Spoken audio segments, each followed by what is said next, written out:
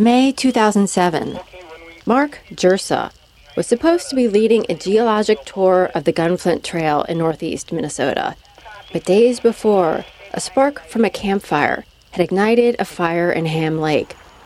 So with time on his hands, Jirsa, a geologist with the Minnesota Geological Survey, decided to go on a walk near the Gunflint Lodge to examine the rocks uncovered by the fire.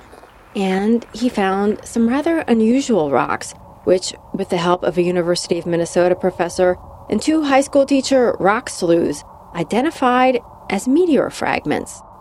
1.8 billion years ago, the second largest meteorite to ever hit the Earth crashed into Sudbury, Ontario.